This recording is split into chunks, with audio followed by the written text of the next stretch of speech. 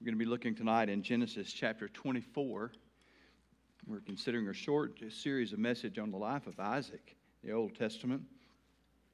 Genesis chapter 24 and verse 7.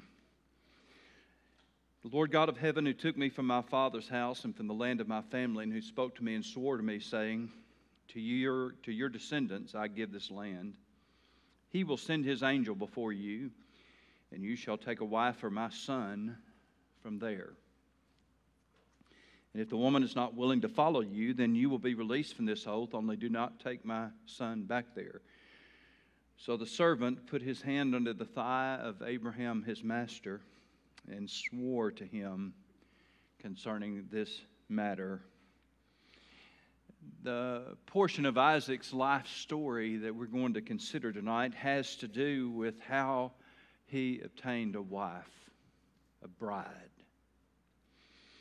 It is a story that is told in the longest chapter in the book of Genesis, almost twice as long as the story of the creation of the heavens and the earth.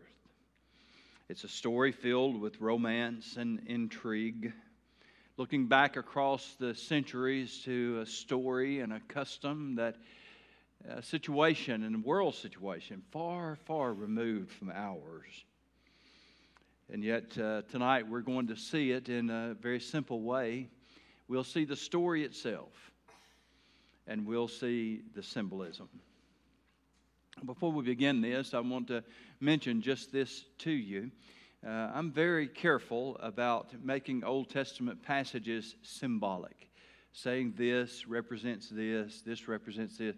You can do a whole lot of preaching that way that really doesn't have much to do with biblical truth. Bottom line is, when Moses was told, for example, to take his shepherd's staff and throw it down on the ground and it became a serpent, you say, what did that mean? It meant he threw his staff down and it became a serpent. That's what it means. Well, what about when he took it up? What does it mean? It meant when he took it up that he took it up after he grabbed that serpent by the tail and it became a shepherd's staff again. What did it mean? Well, that's what it meant. Now, there are some applications and implications we can make from that, but we do so very carefully. I'm very careful about that. And since I've brought it up for you tonight, I'll just go ahead and tell you. One time, if God would have asked Moses what was in his hand, he might have said a scepter, because he was a prince of Egypt.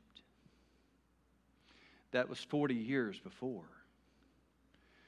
He was a prince. He was a part of the royal family. Whether he was in line for the throne, we don't know, but we know that he was a prince of Egypt.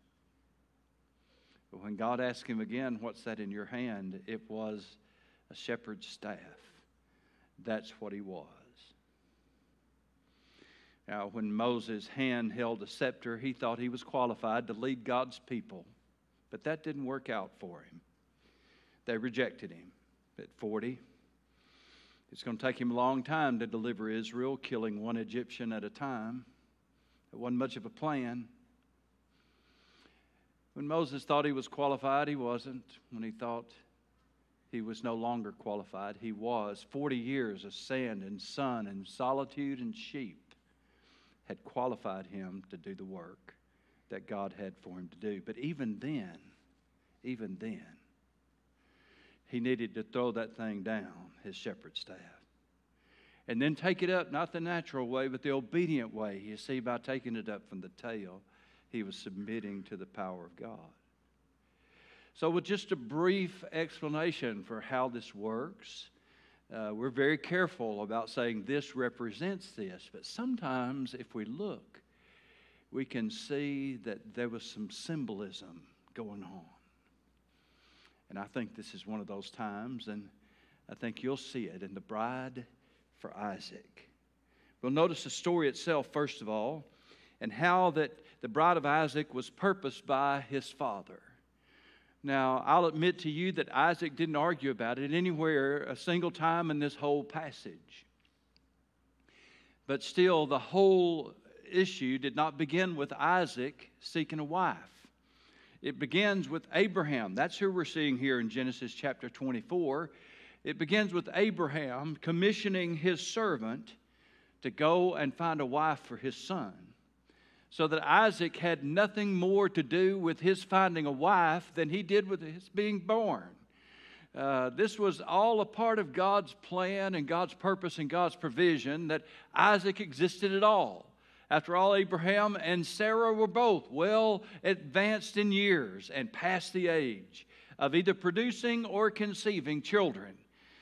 And yet, they had a baby. They laughed at God about it, and so God saw to it that he was named Laughter. That's Isaac. Now the Bible says that Abraham was old. That was nothing new. Abraham was old when Isaac was born. But now he says that we had this. He was well stricken in age. Well stricken. You know, the years can pile up on us for a long time, but when they start striking on us, they've been well stricken in age. That means the years are getting the upper hand, all right? The years are winning. The years had piled up on Abraham for a long, long time. Now they're winning. And then there's this amazing statement: the Lord had blessed Abraham in all things. It had been a long road that Abraham had traveled, but the perspective of years then brought to light just how magnificently blessed he had been.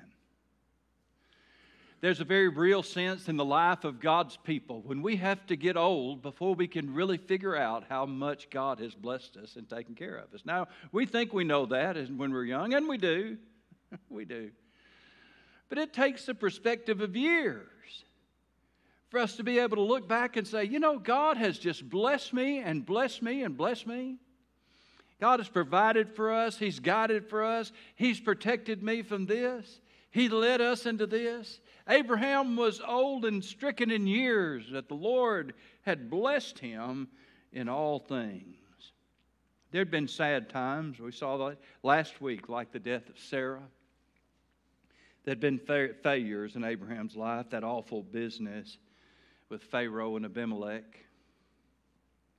There had been some bad decisions. And Abraham had paid for those, and humanity's still paying, like Hagar and Ishmael.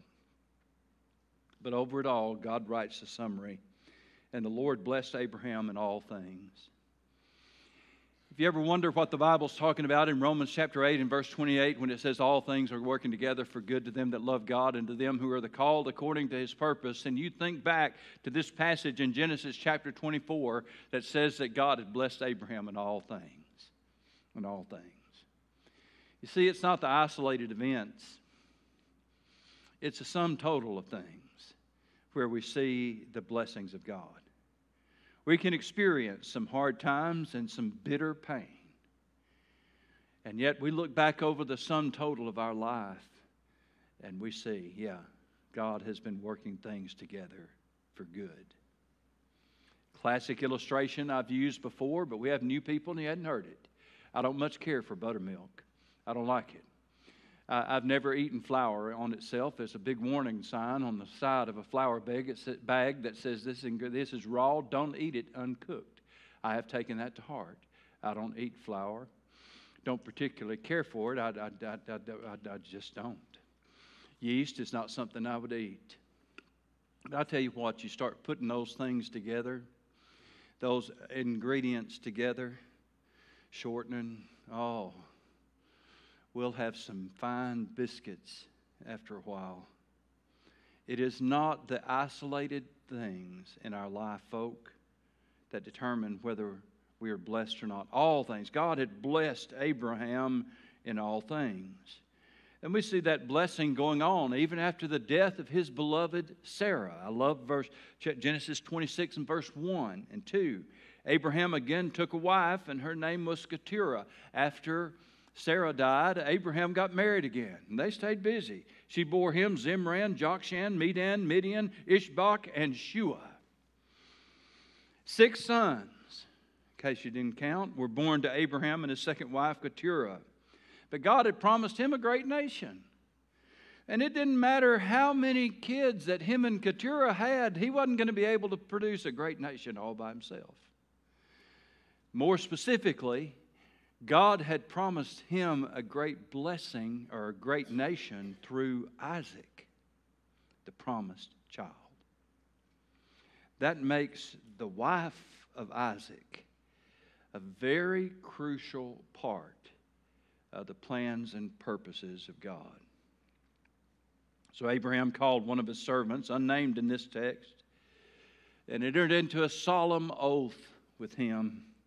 In today's culture, if you want to seal a deal, we do it with a handshake and usually back that up with multiple signatures on multiple documents. But in biblical culture, it wasn't hand to hand, but hand to knee. His servant put his hand under his thigh. And you see that several times in the book of Genesis. Joseph made them swear that they wouldn't leave his body in Egypt, and they swore the same way. They put their hand under his thigh. It's a serious and solemn oath that he would go not to the Canaanite people. Don't bring me one of these Canaanite girls for my boys. I'm not going to have that. You go back to our land, our people. And just as he was determined, though, that Isaac would not marry a Canaanite girl, he was also determined that Isaac would never see that land they came from. Isn't that interesting? Why didn't he send Isaac? Isaac didn't need to see that place. Isaac was in the land that he would call home for the rest of his life. He didn't need to go back. We'll send a servant to find a wife. In verse 5, the servant then asks a very important question. What if I find a lady that's suitable, but she won't come with me? And that's where Abraham gives us the plan. This great old pilgrim patriarch had learned a lot about faith, and the more you study his life, the more you'll understand why he's listed in the chapter of faith, Hebrews, chapter 11, given such prominent coverage there. The Lord God of heaven, who took me from my father's house and from the land of my family, and who spoke to me and swore to me, saying, to your descendants I give this land, he will send his angel before you, and you shall take a wife for my son from there. Wow. Don't you worry about whether this lady is going to come with you or not, servant, because the angel of the Lord is going to go ahead of you. What a great concept. And so we see that Isaac's bride, this whole situation then, was purposed by his father. It was reliant on the power of God. It was put then under the plan and the program and the provision of God all along. God will show you the one. God's angel will go before you. This whole plan then was purposed by Isaac's father. The bride of Isaac then would be purchased. Just as it was purposed by his father, she'd be purchased by the father. Verse 10, this is the bride price. Again, this is a culture far removed from ours. Then the servant took 10 of his master's camels and departed, for all his master's goods were in his hand. All his master's good. And he arose and went to Mesopotamia, to the city of Nahor. Now, Abraham owned herds and flocks, but that wasn't what he put in his servant's hands. He put his goods there. Many of these goods probably we'd refer to today as liquid assets. These probably were a part of the spoil that Abraham had won many years before in liberating the kings of Sodom after they had been defeated, and took such an incredible amount of goods from them and then paid a tithe of it to Melchizedek, the king of Salem. And now he sends the rest of it, whatever was left, through his servant to obtain the bride of Isaac. What are we learning from this? The bride of Isaac would not be a big lots kind of purchase, okay? Not going to be a bargain basement kind of deal. This was going to cost a very high price. Very high price. One of my mentors in the ministry from years ago, I won't call his name tonight, but I was fond. I watched him and learned a lot from him, and he was even any time that we could, he had me around when he was meeting with them. And we were at a marriage one day, and I never will forget. A young man came up to him and after the wedding, well, how much do I owe you, preacher? He said, well, just pay me whatever she's worth to you.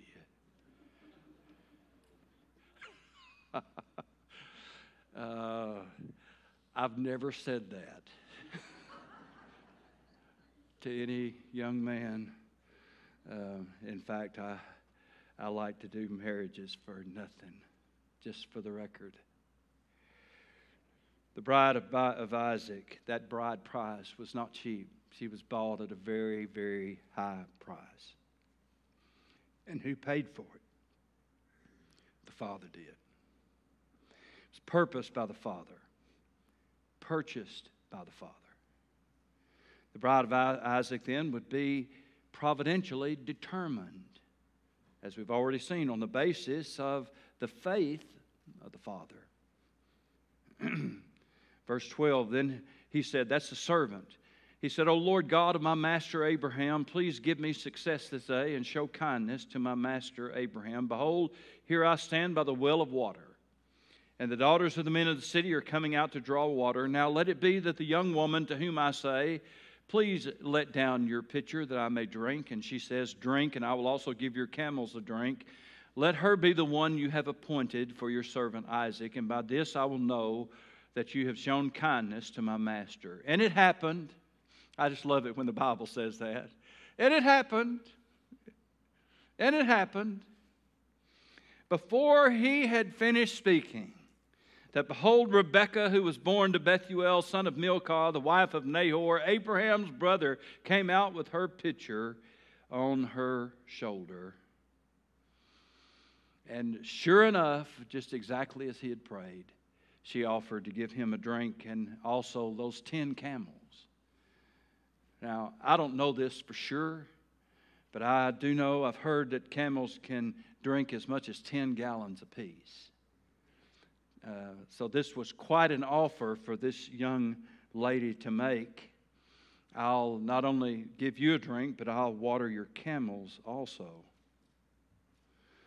And through all of that then, as the guiding hand of God was very, very much at work, the fact that was clear to the servant, verse 27, and he said, blessed be the Lord God of my master Abraham, who has not forsaken his mercy and his truth toward my master. As for me being on the way, the Lord led me to the house of my master's brethren. He had no idea. He had no idea that he was in the right place. He didn't know. But he was excited to find out that not only had God led him to that woman who would water his camels, but he had led him to a part of the kinsman of Abraham's own family.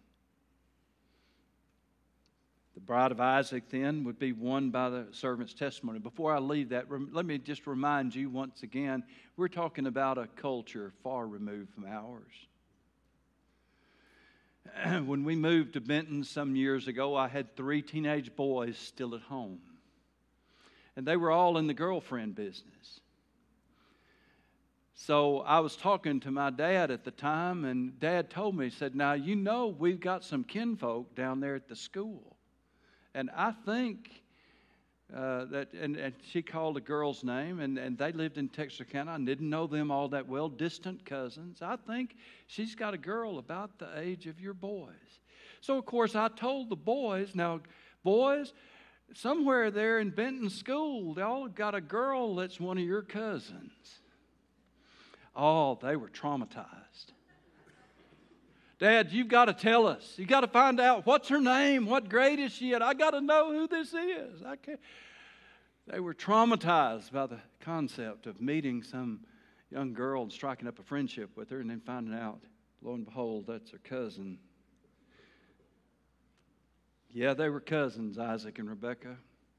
It was a culture far, far removed from ours. The bride of Isaac then would be won by the testimony of the servant. What an interesting plan this is. He says in verse 34 to her, I am Abraham's servant. Now, Rebekah's brother, Laban, we'll hear a lot more about it in the biblical narrative. But Rebekah's brother, Laban, saw her return from the well. And see, she had already received this extravagant gift of jewelry. And he wanted to know immediately what had happened. And Laban was very impressed, interested in the bearer of such treasure. But the faithful servant would not even receive their hospitality. He wouldn't even go in the house with them until he told them what his mission was. He did not speak of himself. He only spoke of his master. He told him of his master's person in verse 34. I am the servant of Abraham. He speaks of the master's prosperity in verse 35 by speaking of the great blessings that God had brought to him. He speaks of the master's progeny and telling them of the birth of Isaac in verse 36 and how that he was born, no doubt, to Abraham and Sarah in their old years. He speaks of the master's purpose in verse 37 and 38 and the master's promise then in verse 39 of how the angel would go before him. And the only act of the servant that is recounted in the text then of himself was his own prayer. And that, by the way, was prayed in his mother's name. Verse 48, I bowed my head and worshiped the Lord and blessed the Lord God of my master Abraham, who led me in the way of truth to take the daughter of my master's brother for his son. So all of this is laid out for us very carefully. It was the father who purposed this. It was the father who purchased this. It was the father who providentially determined that it was time to do this and that God was going to bless them. It was then the servant who would win this girl in the father's name, Abraham's name. But in the end, the bride of Isaac was given a choice. The bride of Isaac had a choice to make. Verse 49, now if you will deal kindly and truly with my master, tell me, and if not, tell me that I may turn to the right hand or to the left. And Laban and Bethuel answered and said, this thing comes from the Lord. Very astute observation considering the character of Laban. Even Laban understood that what was happening was God's doings. It is a great thing when God begins to work in your life and mine in such a way that even lost people can tell that God is at work in this. Laban. This thing comes from the Lord. We cannot speak to you either bad or good. Here is Rebekah before you. Take her and go and let her be your master's son wife as the Lord has spoken. So there must be those negotiations then between the servant and the family of Rebekah. But still, she would only become Isaac's bride if she agreed to it. Laban and Bethuel, as the servant did, could easily recognize that God was in this. But verse 56, he said to them, do not hinder me, since the Lord has prospered my way. Send me away so that I may go to my master. So they said, we will call the young woman and ask her personally. Then they called Rebekah and said to her, will you go with this man? And she said, I will go. What a great passage. So they sent away Rebekah, their sister, and her nurse, and Abraham's servant and his man. Rebekah chooses to marry a man she has never met and never seen, and leaves her father's house with the servants that she hardly knew. I mean, Isaac could have had 4 years for all she knew. I mean, there was no way. She'd never met him, didn't know anything about him. But she wasn't completely without information. She knew that he obviously was a very wealthy man. He was a godly man. He would be able to provide for her and for her children. She knew that this was a family who inspired great loyalty in their servants. Abraham was famous in their family. They were a part of the same family. And so she had all the information she needed. Yes, I will go. So the journey began, and on that long and lonely trip across the country, going to meet and carry on the relationship with the man that she had chosen to marry. And then for the very first time, the activity of Isaac is injected in the storyline. Verse 62. Now Isaac came from the way of Beer-lahai-roi, for he dwelt in the south. And Isaac went out to meditate in the field in the evening, and he lifted his eyes and looked, and there the camels were coming. You see, the bride of Isaac was greatly anticipated. And when he saw the caravan approaching his tent, he went out to meet them. And so we get to see then Isaac interjected into the story. Isaac is going out to get his bride. When the bridegroom came out for the bride, then the bride adorned herself in the wedding garment. Verse 64, Rebekah lifted her eyes, and when she saw Isaac, she dismounted from her camel, for she had said to the servant, "Who is this man walking in the field to meet us?" The servant said, "It is my master." So she took a veil and covered herself. Verse 66, then the servant told Isaac all the things that he had done. And then Isaac brought her into his mother Sarah's tent, and he took Rebekah, and she became his wife, and he loved her. He loved her.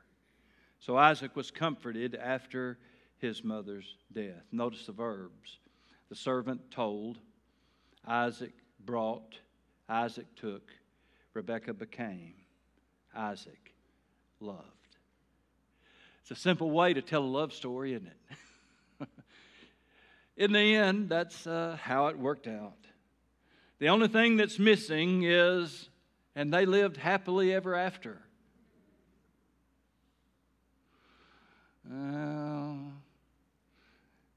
That line shows up a lot in fairy tales. But Scripture leaves it out because, of course, this story really doesn't end that way, and we'll see that in the weeks that are ahead. But for now, it is an incredible story. The servant told, Isaac brought, Isaac took, Rebekah became, Isaac loved Rebekah. Now, again, the symbolism of this story is just too rich to ignore. Isaac, you see, throughout Scripture was presented as a type of Abraham's greater son. Remember that Jesus is prophetically called the seed of Abraham. And Isaac, though he was indeed the seed of Abraham, was really a type, a figure of Abraham's greater son. It's none other than our Lord Jesus Christ. We saw that on prominent display on Mount Moriah when Isaac was spared and the lamb that God provided had taken his place. And we know that that represented Jesus because Jesus told us it did. Jesus said to your father Abraham, rejoiced to see my day, and he saw it and was glad. Yes, that was the Lamb of God that Abraham saw. That Isaac was just a picture, a type, a figure of the greater son that was to come. Abraham's greater seed would also have a bride. And his bride, the bride of Christ, similarly is the purpose of the Father. Ephesians chapter 1 verse 9 says that God has made known to us the mystery of His will, according to His good pleasure, which He purposed in Himself, that in the dispensation of the fullness of the times He might gather together in one all things in Christ, both which are in heaven and which are on earth in Him. It is the glorious truth of the doctrine of union with Christ, so that we are joined with Christ spiritually. We are in Him and He is in us. Marriage, again and again, is presented in Scripture as a type or a figure of that. God said it all the way back in the beginning. The two, He said, shall be one flesh. Paul told us this is a great mystery. This mystery is great, but I speak concerning what? Christ in the church. Christ in the church. That glorious truth then of union with Christ is presented as God's ultimate purpose. A passage that they taught us in seminary was a key to understanding the whole Bible. Ephesians chapter 1 and verse 10. Because this tells us in concise, brief form the ultimate purpose of God, the redemptive purpose of God in Jesus Christ, to gather into one all that are in Christ. both in heaven and on earth, in Him. Other passages tells us that, yes, we'll be with the Lord. So shall we ever be with the Lord. But this one talks about how we'll be in Him. And that's how that whole figure and imagery of the bride of Christ came to be. It was purposed by the Father. It was also purchased by the Father. Ephesians chapter 5 and verse 25, husbands, love your wives just as Christ also loved the church and gave Himself for her. And let me tell you, folk, that our salvation was not a big lots deal. We were bought at an incredibly high price. And Jesus Christ paid it all. The bride of Christ then is providentially determined. Ephesians chapter 1 verse 3, blessed be the God and Father of our Lord Jesus Christ, who has blessed us with every spiritual blessing in heavenly places in Christ, just as He chose us in Him before the foundation of the world. You see, God had chosen a simple principle. God had chosen that all those who were believers in Christ would be in Christ, that ultimately would be joined with Him. He even tells us what that purpose is, so that Jesus might be the firstborn among many brethren. God had a plan, and He has worked that plan. And He chose that all who believed in Christ would be united with Him, that all of those distinctions that once mattered so much, like Jew and Gentile, that'd be gone. Male and female, that'd be gone. We'll be one in Christ Jesus. You say, I don't understand that. Good. Good. Because God has not revealed all of it yet to us. All He tells us is we're going to be like Jesus. That's enough. That's enough. We'll be fashioned and made like unto Him. We'll be with Him. We'll be in Him. We'll be like Him. And that's an eternal relationship. The bride of Christ is dependent on us making a personal response to Him. Rebekah had to say yes. So did all of us. So do all of us. Galatians 3:14 puts it very plainly. The blessing of Abraham might come on the Gentiles through Jesus Christ, that we might receive the promise of the Spirit through faith. Not going to talk about that a lot tonight. Talked about that this morning. We say yes. Salvation is by grace through faith. And like Rebekah, we didn't know a whole lot about what we were getting into. I like to put it this way. I was saved when I was 7 years old. Many of you were saved at an early age. Some of you were older. But regardless of how old you were when you were saved, I can tell you something that was true.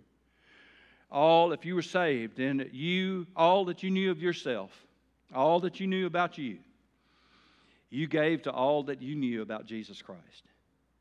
And the essential part that you knew about Jesus Christ is that He loved you. He died on the cross for your sins. He rose again. That was the essential part that you knew. You knew that much about Jesus. And you gave all of yourself, all that you knew about yourself, all that you knew about your sin, all of it. You'd given all of that you knew about yourself to all that you knew about Jesus. Since then, you've learned a lot more about yourself. And you've learned a lot more about Jesus. And as we do, we just grow in our appreciation and in our wonder of His incredible love and grace.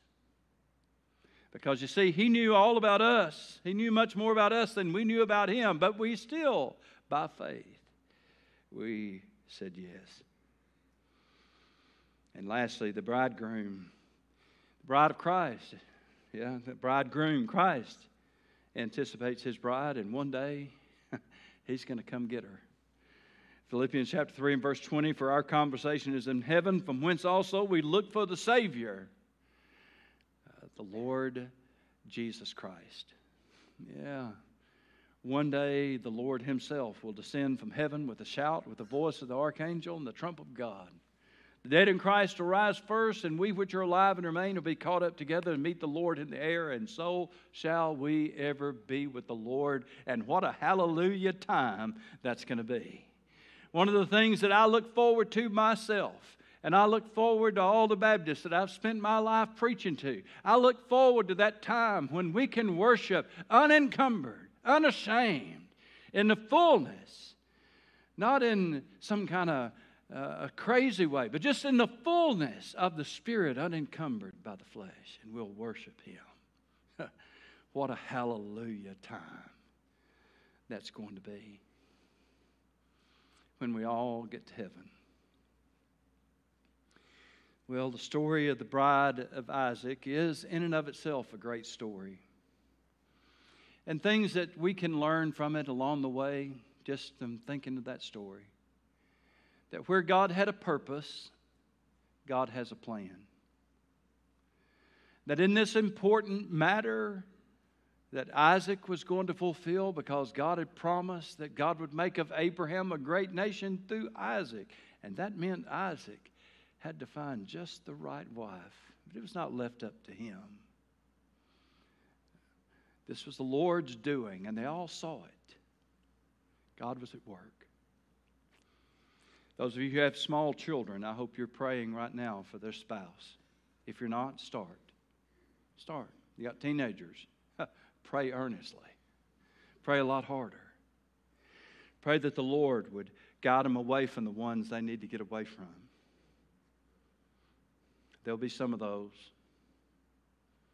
Pray that He'll lead them to the one that He has for them.